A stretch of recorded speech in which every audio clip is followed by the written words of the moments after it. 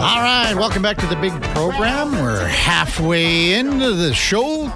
9 o'clock in Edmonton. Kevin Karius Show on Sports 1440. And let's welcome in our Tuesday co-host, Grant Fuhr from 9 to 11, the color commentator for the Coachella Valley Firebirds in Palm Desert. Good morning, Grant.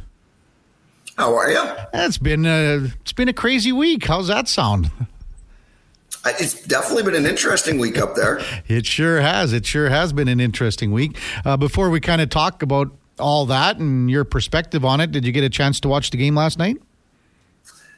You know what? I didn't. Okay. But reading through all the reviews and everything, scouring social media today, it's interesting. It hasn't put out a lot of the fires yet. And there's still a lot of skepticism and that sort of thing going on with Oiler fans, which... interesting, but at the same time, you understand it. Yeah, you understand it. There's no denying that. I mean, it's a passionate hockey fan base, and it's what we've seen for many years, and you went through it here, and we're going to continue to go through that as long as this team, continues on. So when you look at the last week or so since we spoke last, I guess, Grant, it was on Tuesday. The Oilers were coming off the game in Vancouver on Monday night where, they didn't play particularly well. And that was kind of the start of the demise, I guess, of Jay Woodcroft and Dave Manson. Let's not forget Dave. So when you were watching from afar in Palm Desert, what was your kind of reaction to kind of keeping tabs on the team last week? Well, they didn't play very well up until they got to Seattle. And then I thought they played pretty well in Seattle. And then from everything that I've looked at so far today, it looks like they played pretty well last night. And the last two games look like they've put in 60-minute efforts. And some of the highlights that I saw from last night, you can see the guys weren't coasting. They were actually, the forwards were getting back in their own end and attacking as a group and attacking with speed, which that was different than the two games I saw when I was up in Edmonton live. They weren't attacking with speed at all. It's a good point. And again, the game that you saw was the Ranger game, right? And that was a 3-0 loss. And then you saw the Heritage Classic. Do you think there was a big difference between those two games that you saw than what we've been seeing here the last couple of games? Yeah, I thought the effort was different more than anything. I mean, the Ranger game, they looked flat. That's the best way of describing it. Yeah. There didn't look like there was a lot of enthusiasm. Didn't look like there was a lot of push. And then the Heritage Classic, they looked a lot better than they did the Ranger game, but still not the way they looked last year. And then the Seattle game, they actually looked really good. I mean, yeah, they didn't get any shots in the third period, but at the same time, they didn't give up a whole lot. And then from everything I've seen in highlights and read last night, they look good for 60 minutes. Yep. So...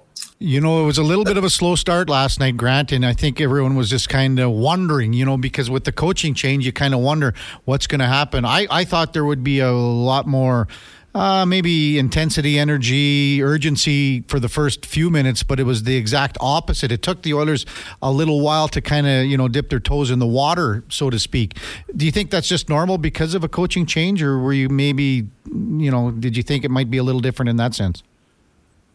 I thought there might be a little more jump to get things going. But at the same time, it's a team that's had some struggles. And when you've had some struggles, a lot of times you'll kind of wait to see how the other team's going to play and instead of just going out and dictating the pace. And the Seattle game, they kind of went out, dictated the pace. I mean, they've done that a couple of games where they've gone out, dictated the pace, and then kind of turned the engine off. And last night, they turned the engine on and it got better as the game went along. And that's the biggest difference. And that's what the team did last year, is they established their pace and made other teams chase them instead of them chasing the other teams. And that's something we've seen in the first dozen games or so here, because the Oilers have always been on the other side where they're having to go after the opponent. Instead of being proactive, they've been reactive. I mean, if that's just one game, I mean, it's hard because, I mean, Chris Knobloch saying, I just trying to get to know these guys. Zach Hyman, you heard his comments about, just met the new head coach today. So how long do you think it takes to get that familiarity going between a new coach and his new players? You got to give it 10 games. I mean, you want to see a little bit of a body of work to see where they're going to go. And yeah, they've played good the last couple of games, but there wasn't a whole lot of other ways they could have gone. That's the other thing, is there wasn't a whole lot further to go down. So you would expect to see some improvement and see them get better and better. And everybody knows that's a talented hockey team. Mm-hmm. It's just a matter of having that talent come out and play like they did last year and play with the confidence that they had last year. Grant Fuhr with us on Sports 1440, our co-host every Tuesday from 9 to 11 from Palm Desert, California. And Grant, I was trying to think about if you had to go through a mid-season coaching change personally when you played, because you had the longevity of many coaches between, Slats and John Muckler here and in Buffalo and Mike Keenan. Did you have a situation similar to this at all any time in your career? Where did we change coaches? I changed coaches in Toronto. I went from Tom Watt to Pat Burns. Okay. Buffalo, no changes. LA, we went from Barry Melrose to Rogie Vachon as an interim coach. And in St. Louis, we went from Mike Keenan to Joel Quenneville. Were they? Were they in season, Grant, or was there anything kind of early on in the season like this? None of them were early in the season. Mm-hmm. I think most of them were later in the season. So, but it's always different. It's always a wake-up call for the players, because now they've yanked your security blanket away. And now it's on the players. And it should be on the players to start with anyway. Mm-hmm. But because coaches give you direction, but they don't play the game. And that's the biggest thing. But you get a security blanket with the coach there because they can't fire 20 players. Mm-hmm.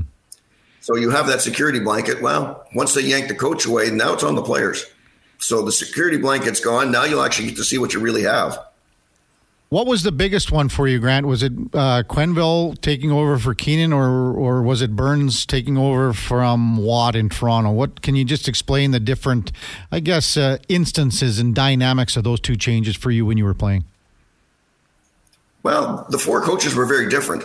Tom Watt was more of a teacher, where everything was kind of drawn out and mapped out and played a little different style. And Pat was a little bit of the throwback to the old time coach, where there's a little more hooting and hollering and a little more in your face coaching. And then St. Louis, everybody knows Mike was a little bit different. And then I really enjoyed Joel. Joel was a player's coach and expected the same things, but in a different way. It was a different way of explaining things and made it fun to be around the rink. Grant Fuhr with us on Sports 1440, the Hockey Hall of Famer and former Edmonton Oilers. So the big news around here, I think, Grant, was, yes, the coaching change, and a lot of people were calling for it, but when Dave Manson was, tied to the hip with Jay Woodcroft being fired, it created the opportunity for a friend of yours and a former teammate, Paul Coffey, coming on board. Now, the reaction, to be honest, has been probably 90% negative about Paul Coffey. I've kind of been defending it a little bit this morning and been getting crapped on by some people, but I said, let's just give it a chance, see what he can do. Watched him on the bench last night. I mean, this is a new experience for Koff as well. Just your thoughts on Paul Coffey kind of moving from, again, in an advisory role with Daryl Cates to behind the bench. You know what? Koff hasn't coached, so it's kind of hard to crap on a guy hasn't done it before. And at the same time, he's probably forgot more about the game than most of the people crapping on him know. Mm-hmm. So there'd be a learning curve for him as well. But at the same time, he's got more knowledge and has been in all the different situations and a bunch of rings to go with it. So he knows the game. He knows the understanding. He knows that the players have to be accountable. And having played with Koff, he'll make the players accountable, and that's what you want. How does he relate to, again, the biggest thing everyone keeps saying, well, he didn't know how to play defense. Well, I think that's a load of BS as well. So how does he relate, and how can he get that message through to guys defensively? And he's going to have, he's going to be working closely with Mark Stewart. We know that. So can you kind of just talk about that angle with him, Grant? So Koff had a different way of playing defense. Puck possession is still defense. And if you looked at our team, we had some mad scrambles and it was a little chaotic sometimes. But the minute Koff got the puck, we were on offense. Well, guess what? The other team's not on offense anymore. Now they've got to play defense, and they have to respect that. So it's a different style of defense. And with the club that the Oilers have, they've got to play an attacking style. Well, The only way you're going to attack is if your defensemen are making a good first pass and they're making it quick. You can't take that extra second to read. You have to know where it has to go, and it has to go there. And Koff's going to be really good to help the defenseman make that read and make that first pass fast, which will get them out of their zone quicker, which, again, less time on defense adds up to better goals against. So it's funny because people always just think about defending as defense, where if you turn it around to the opposite, you're not defending because you're on offense. Yeah. Puck possession is defense. Mm-hmm. And if you control the puck in your own end, you're not playing defense. You're already started to transition to offense. So it's about puck possession. Grant Fuhrer with us on Sports 1440. So, Grant, on the defensive core, do you think there's one or two players that will maybe be that Paul Coffey can help maybe more than others? Or is it just a collective group? Well, I think he's going to help them as a group. I mean, obviously, you've got different dynamics, different talent levels. So Koff's going to figure out what each guy does best. I mean, you'd like to see Darnell Nurse become like a Chris Pronger, a little meaner, a little quicker with his first pass. Koff will have that ingrained in him. And Ekholm is a good, solid defensive defenseman. So now you find somebody that he pairs well with, and it's about figuring out the pairings and giving each guy the opportunity to succeed in a role that they know they can succeed at. How do you think he handles, mentors Evan Bouchard moving forward? He'll be in his ear, and there's no question. Koff will have him accountable on his own end. And Evan knows the game offensively, there's no question. And you can see that.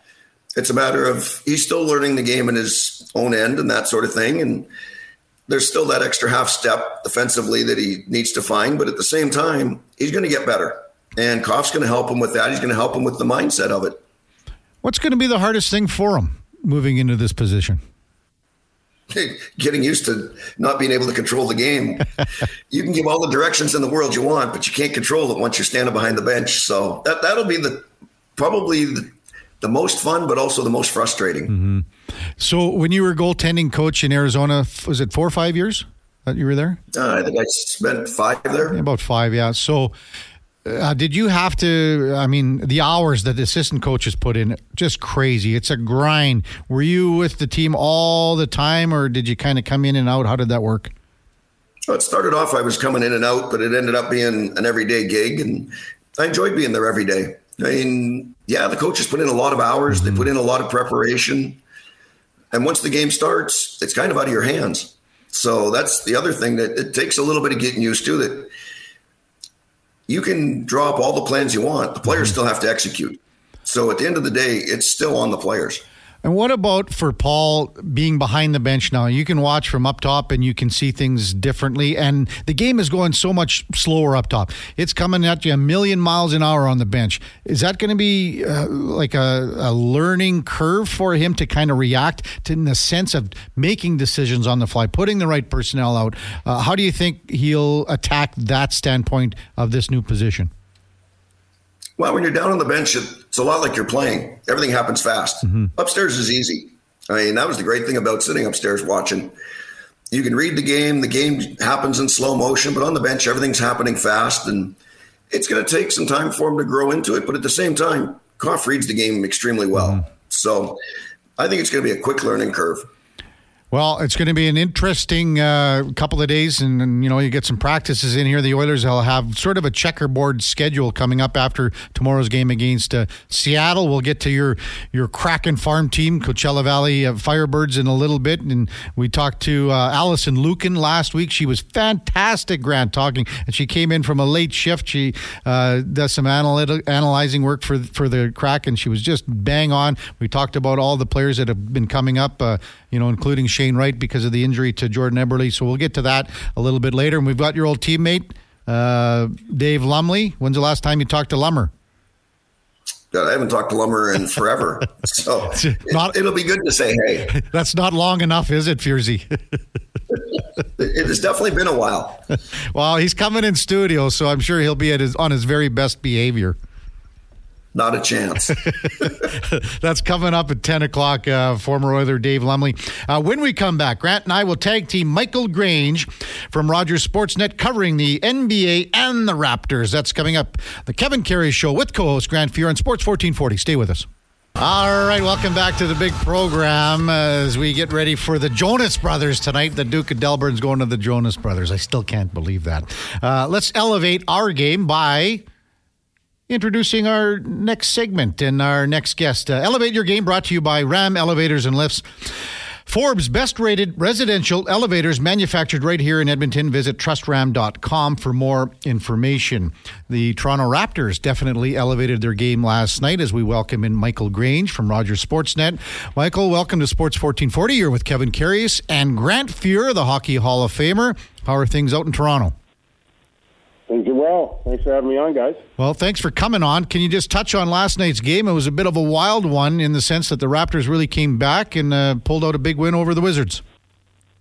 Yeah, just it looked like, honestly, a disaster. As bad a first half that the Raptors have played this year or almost any year against a team, the Wizards, that is pretty determined to do nothing this season. And just kind of were able to flip a switch halfway through the third quarter. Pascal Siakam absolutely goes off, and they steal a game they really should have lost. And those ones always help. Michael Grange from Rogers Sportsnet, our guest. Karius Fuhr on Sports 1440. What was it about Pascal Siakam's game last night that elevated his game to lead the Raptors to a victory? Well, I think he just has made his mind up to attack, and was given the leeway to do so. I mean, I think when you're down 23 points in the third quarter, the way the Wizards were defending, they were just kind of sagging back a little bit, forcing the Raptors to shoot over them, and Toronto's not really a very good, perimeter shooting team. But in doing that, they were switching a lot, and the Raptors started taking advantage. And when Siakam got matchups he liked, he would attack, and the Wizards didn't have a lot of rim protection there, and they just kept going back to it. And that's sort of what they've done in the past with Siakam, not so much this year, but it worked out really well. Go ahead, Grant. So with the Raptors being 6-5 now, would they be happy with that start, or do they think they're a better club than that? Yeah, they're 5-5. We'll see what happens tomorrow against Milwaukee. So, but I would say to your question there, Grant, I think they would be happy. They've had statistically the second toughest schedule in the league, just based on the strength of their opponents. They've had 5 road games. They've got a new coaching staff.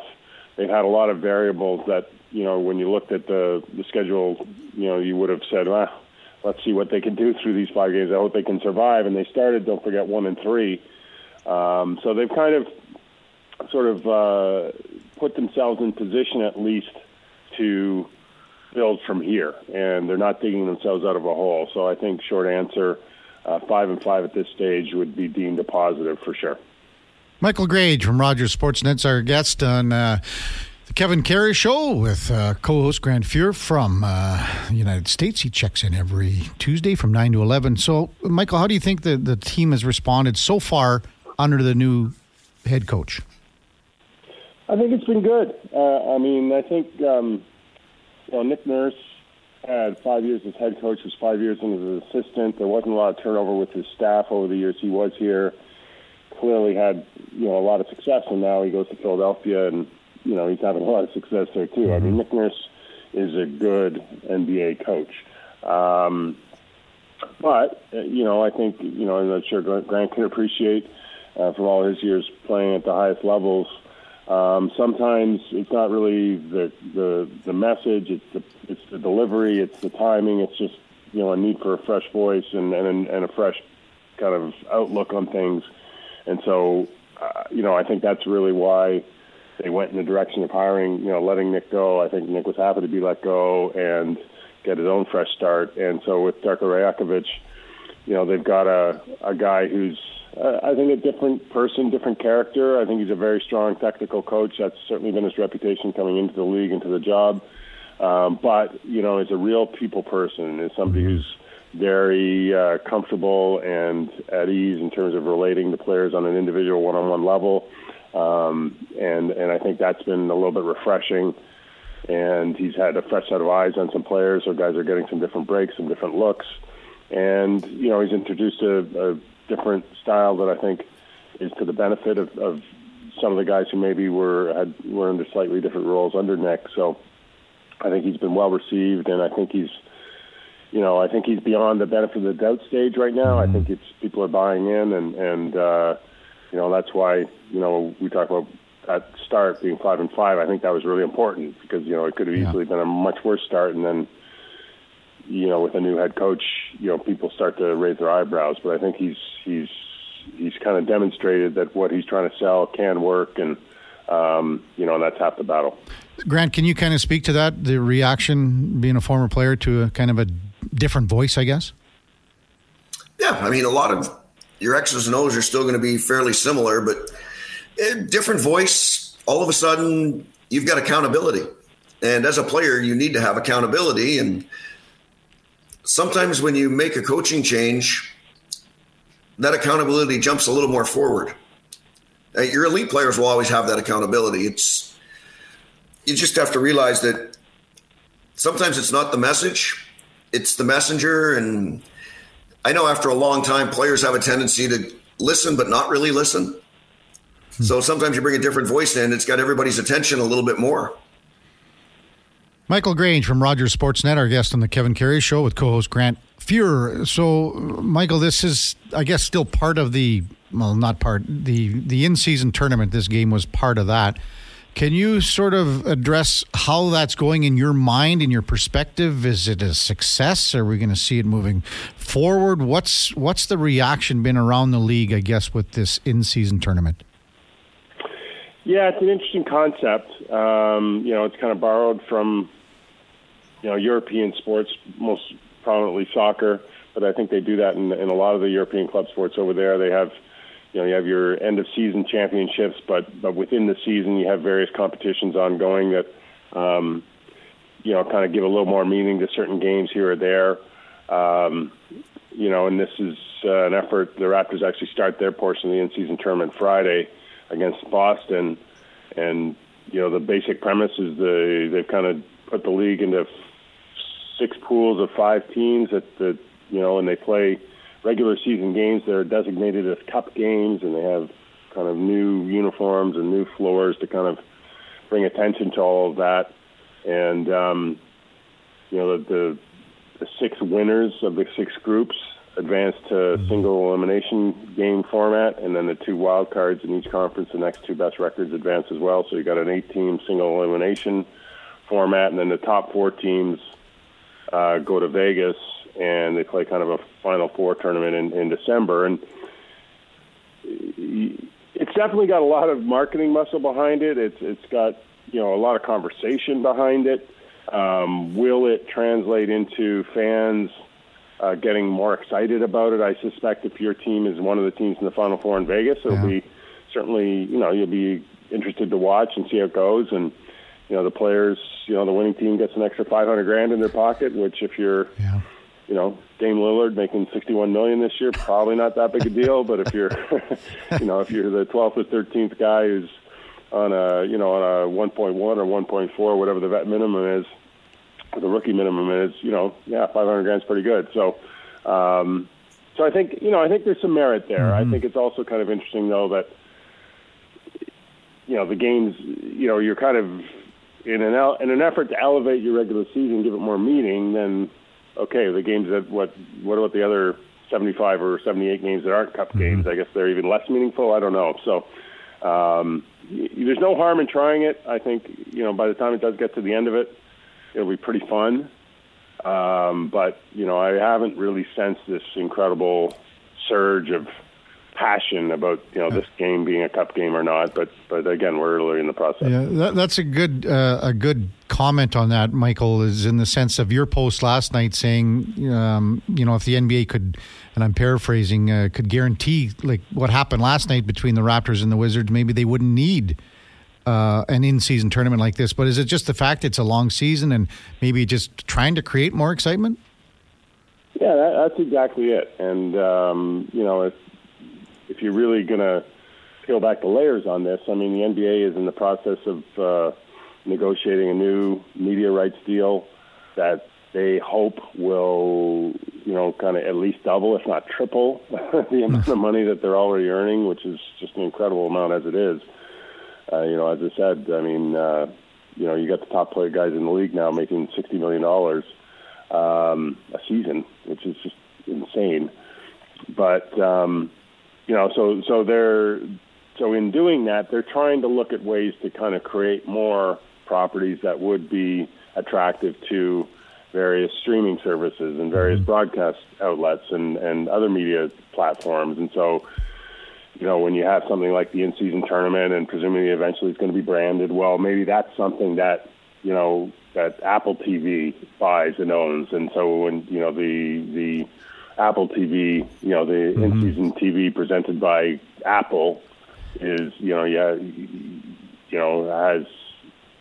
generates a different and newer chunk of revenue than just a regular Friday night game on ESPN might. I think that's the big picture.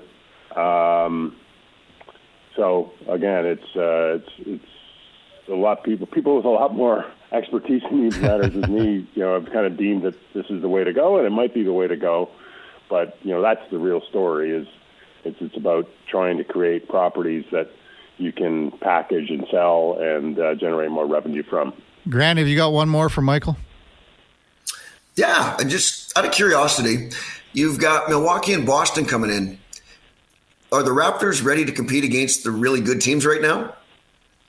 That's a good question, Grant, because they've beaten Milwaukee. Yeah. They beat them in their first meeting. I guess was their fourth game of the year, and it was a really critical win because it was the last game before they went on a 4-game road trip, and they were 1-3 at the time. And you were looking at that, and they were going to get beat by Milwaukee. Then they go to Philly, they're 1-5, and you could really have sort of painted a picture where things were going to head south in a hurry. But instead, they beat Milwaukee. Milwaukee's got kind of their own problems. They've made that huge trade for Dame Lillard, and they're still kind of feeling their way around. I would say on paper, the Raptors don't have a lot of business competing with Milwaukee, but, has shown that they can, and that might say more about Milwaukee than anything. They played Boston on the road on I'm losing track. I was at the game. I'm losing my track. On Saturday night, and got smashed. And the Celtics, to me, look like the best team in the NBA right now, and we'll see what happens in this rematch, which is part of this Cup tournament on Friday. You just look at the quality of the top 6 or 7 in the Celtics lineup, having added Kristaps Porzingis and Drew Holiday to the two Jaylens or the two Jays and Jaylen Brown and Jason Tatum and on, and they just seem like a far superior team to what the Raptors are right now. So I would say the jury is a little bit out on exactly how good Milwaukee is going to be, but I would expect that their team, in their minds, they would come to Toronto and have their way with the Raptors. We'll see. And the Celtics, who are pre-season favorites for an NBA title, have given every indication that they should be a favorite for an NBA title. And the first game at least, the Raptors look far short of that standard. So. I think the reality is the Raptors are 5-5, and chances are they're going to end up somewhere around, 40, 41, 42 wins, 39 wins, depending on injuries and all of that. And so it's just going to be one of those seasons where, you just try and, you just try and stay even, stick around 500, and maybe you get lucky in a playoff matchup. Well, Michael, appreciate your time. Thanks for all this, and good luck covering the Raptors in the future. In the next little bit, we'll be watching and listening. Thanks for this. Great. Thanks for having me on, guys. That's Michael Grange from Sportsnet, covering the NBA and the Raptors for Elevate Your Game. Brought to you by Ram Elevators and Lifts, manufacturing the safest elevators since 1987. TrustRam.com. I think I asked you this before, Grant, but how many NBA games have you gone to recently? And I know you said you used to go to quite a few back in the day with Michael Jordan and the Bulls in the 80s. Yeah, recently not a whole lot. Yeah.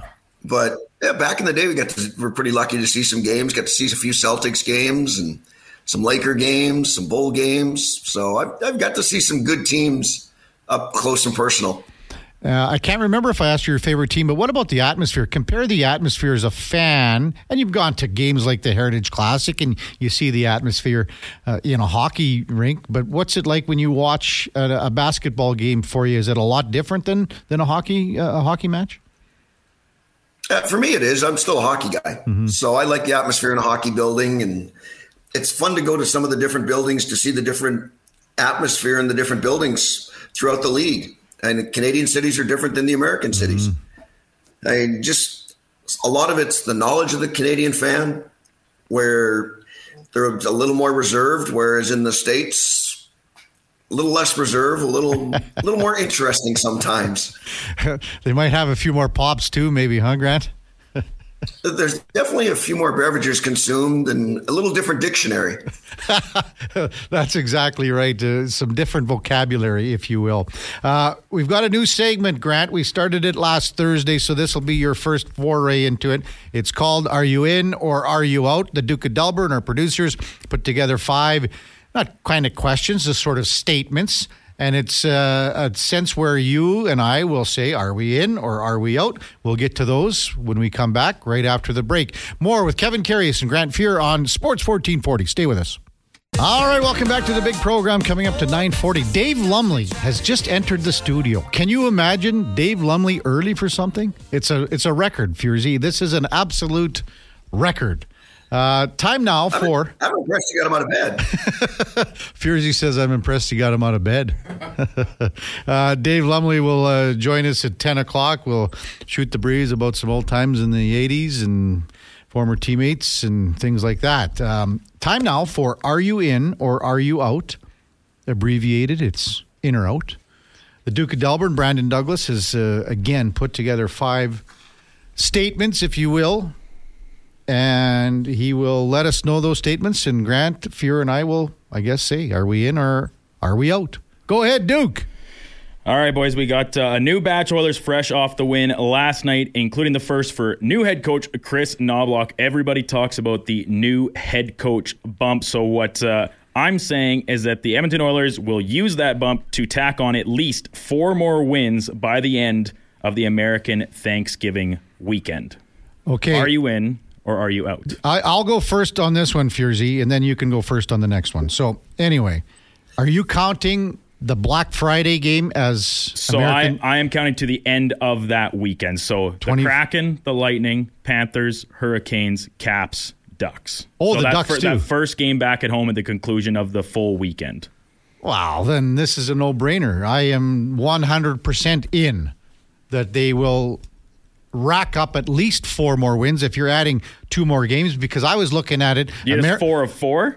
Well, I was looking at American Thanksgiving is the 23rd, correct? Yes. The Oilers play on the 24th. That's an afternoon game in Washington on Black Friday. Yeah. And then you're counting the 26th as well with Anaheim here. Yeah. Your Ducks. My Ducks. So I'm hoping to be there. So you're counting 6 games. I will go 100%. I am in. The Oilers, under the new coaching bump, will get 4 wins in the next 6. Furzy.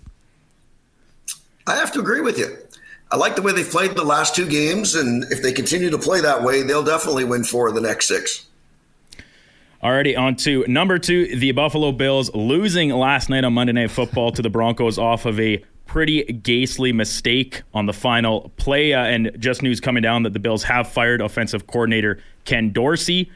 So what I'm saying is that the Buffalo Bills will finish this season below the record of 500. They have games remaining that is ranked as the 3rd hardest schedule by ESPN Analytics versus the Jets, Eagles, Chiefs, Cowboys, Chargers, Patriots, and Dolphins. They currently sit at 5-5. I'm going to go with the Bills will finish above 500. They're too good a team to be that bad. I mean, yeah, they've looked pretty average and in spots terrible this year, but there's too much talent there for them not to finish above 500. I am in. Kevin is in. I am in that they will finish below 500.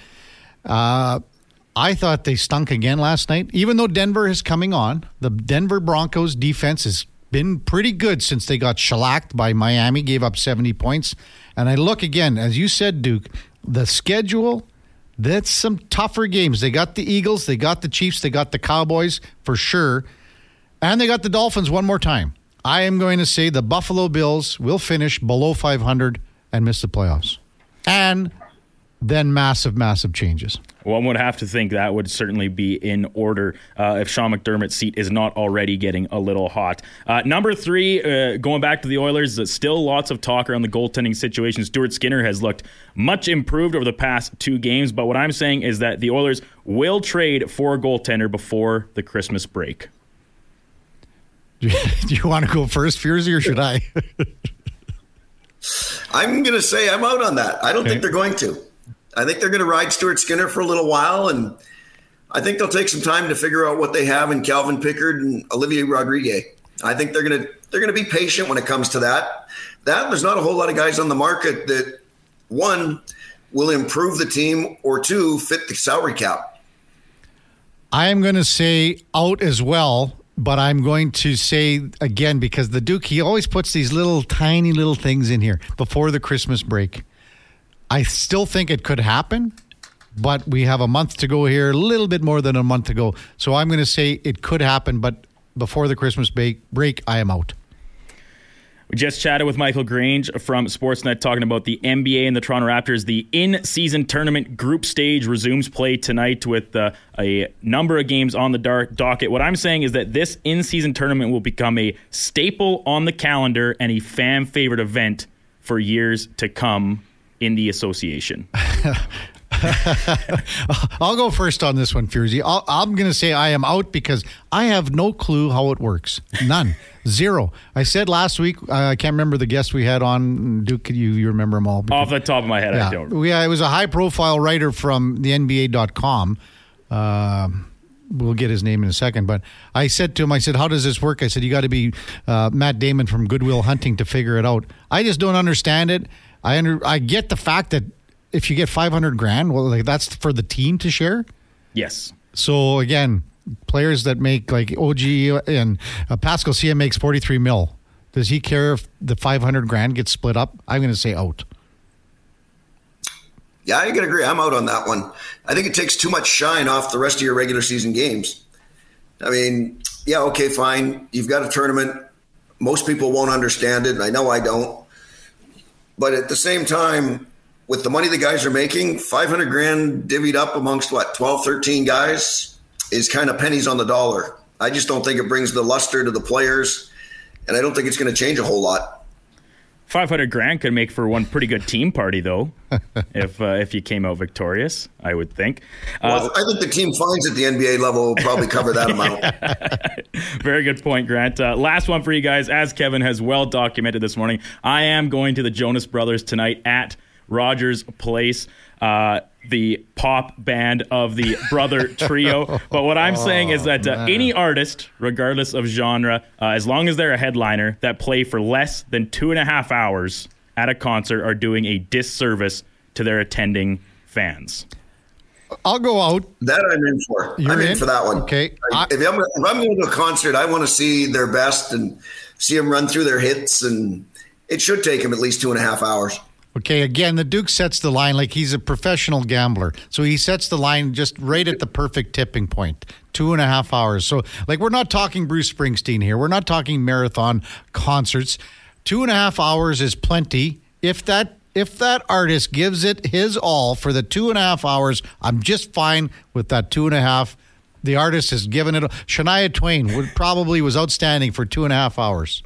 The Jonas Brothers. How many are they going to play tonight, Duke? So this tour they are on, they play all 5 of their albums in one night. And granted, these are pop songs, so a lot of them are quite short in length. But if you're talking about riffing in between, interacting with the crowd, I'm expecting this probably to be a 3-hour plus show. Okay. But I have no idea. I can't wait to go. It's going to be a riot. Grant, would you ever go to see the Jonas Brothers? Yeah, let me think. No, I'm out. that one wouldn't take very much to decide on. That should have been our 6th question. Well, good news. I don't have any extra tickets for you guys, so you guys can stay home. Who are you going with to this thing? A couple friends from back in Delburn, and the one guy's girlfriend is coming along as well. So it'll mostly be a boys' night with probably just enough feminine influence to keep us on the rails and keep us on track. So again, the only time I ever heard of these guys was from that movie, The Hangover. Yeah. And believe me, if there was like something else on the schedule tonight, I would have had the same reaction as Zach Galifianakis saying, "Yeah, that's no good for me. The Jonas Brothers are in town." Because this has been on my calendar for several months. So it's going to be great. What's happened to you, Duke? What has happened? Everything was good when we were talking rodeo and going to the CFR and Friday night hockey at the Delburn Memorial Arena. Now we got the Jonas Brothers. The duality of man, Kevin. I can like many things that range on the spectrum. I'm a complicated person. What's the last concert or rock concert or whatever like that you've seen, Grant? Oh, what's the last one I've seen? I don't even know. It's been a while since I've been to a concert. Or even one of the best ones. Well, U2 was really good. Mm-hmm. Probably the last one I saw was Nickelback. So I've seen them half a dozen times. Aerosmith. So we've been to a few good ones. So we got Aerosmith, we got U2 on one hand, and then we got the Duke with the Jonas Brothers on the other hand. What have we come to here? This is my first time seeing them. I've been to some classics as well. My boy Bryan Adams, a number of years ago. He puts on a great show. Man, he impressed me a lot. What about when you go to like in Vegas? I know you do lots of golf stuff there, Grant. Do you ever go to any shows there and things like that?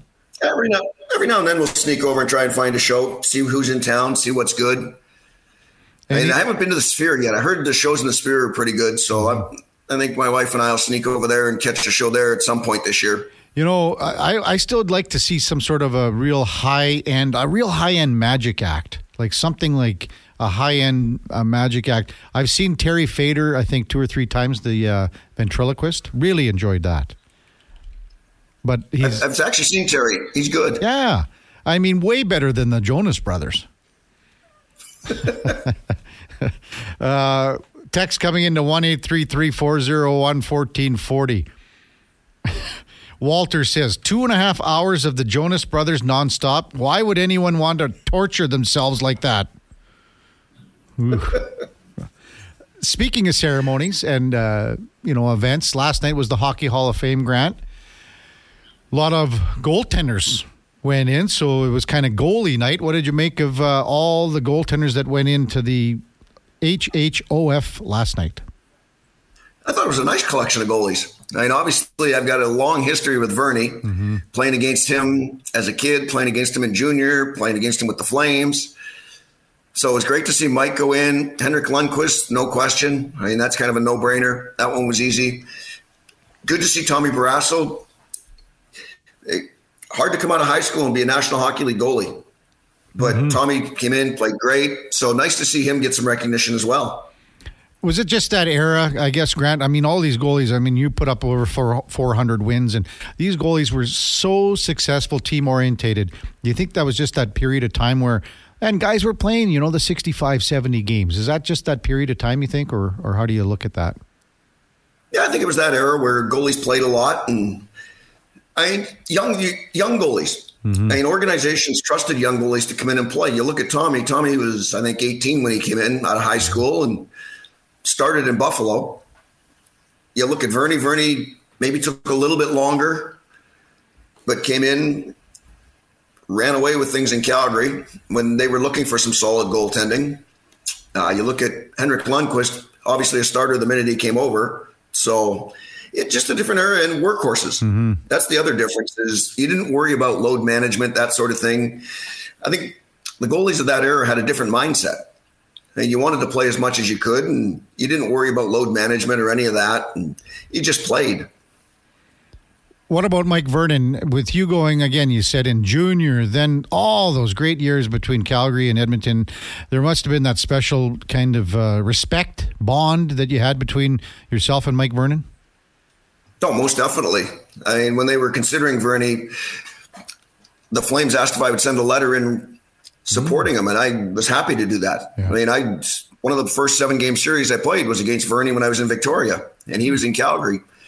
So nothing but respect for Vernie. And again, we're not the big goalies, that 5'9", 5'10" set. So I mean, it was a great competitor and fun to play against. You knew you had to have your best every time you played against him. How did that series go between the Wranglers and Cougars? Let's just say the right guy won. So, well, we all know that. We were pretty fortunate when it came down to that. But those are two pretty good teams. How did the series go itself? What did we were down 3-2, came back, won game 6, and then won game 7. Wow. So a good series. Probably a little more entertaining than the Jonas Brothers will be tonight. I'm going to have to agree with you on that one. It was probably a lot more fun to be at, too. Yeah, you're in, so am I. When we come back at the top of the hour, Dave Lumley, your former teammate. How many years did you play with Lummer? 5? Oh, 6?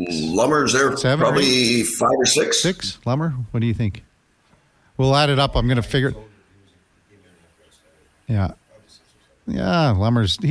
Like the knowledge in this guy's head is just top notch. I mean, it's going to be an interesting conversation. Dave Lumley, former Oiler, former teammate of Grant Fuhrs, will guest with us at the top of the hour at 10:20. We will try to get some audio, I think. Maybe about 10:30, sort of in there, just on that Hall of Fame angle. Also, Ken Hitchcock went into the Hockey Hall of Fame, local product, and so much for the community here. One of the most winningest coaches in NHL history, I think number 4 on the list. So hopefully we can get a little sound from his induction speech last night, which was pretty cool too. When we come back, top of the hour, David Lumley, Grant Fuhr, Kevin Karius on Sports 1440. Before that, here is the Duke of Delburn with a Sports 1440 update.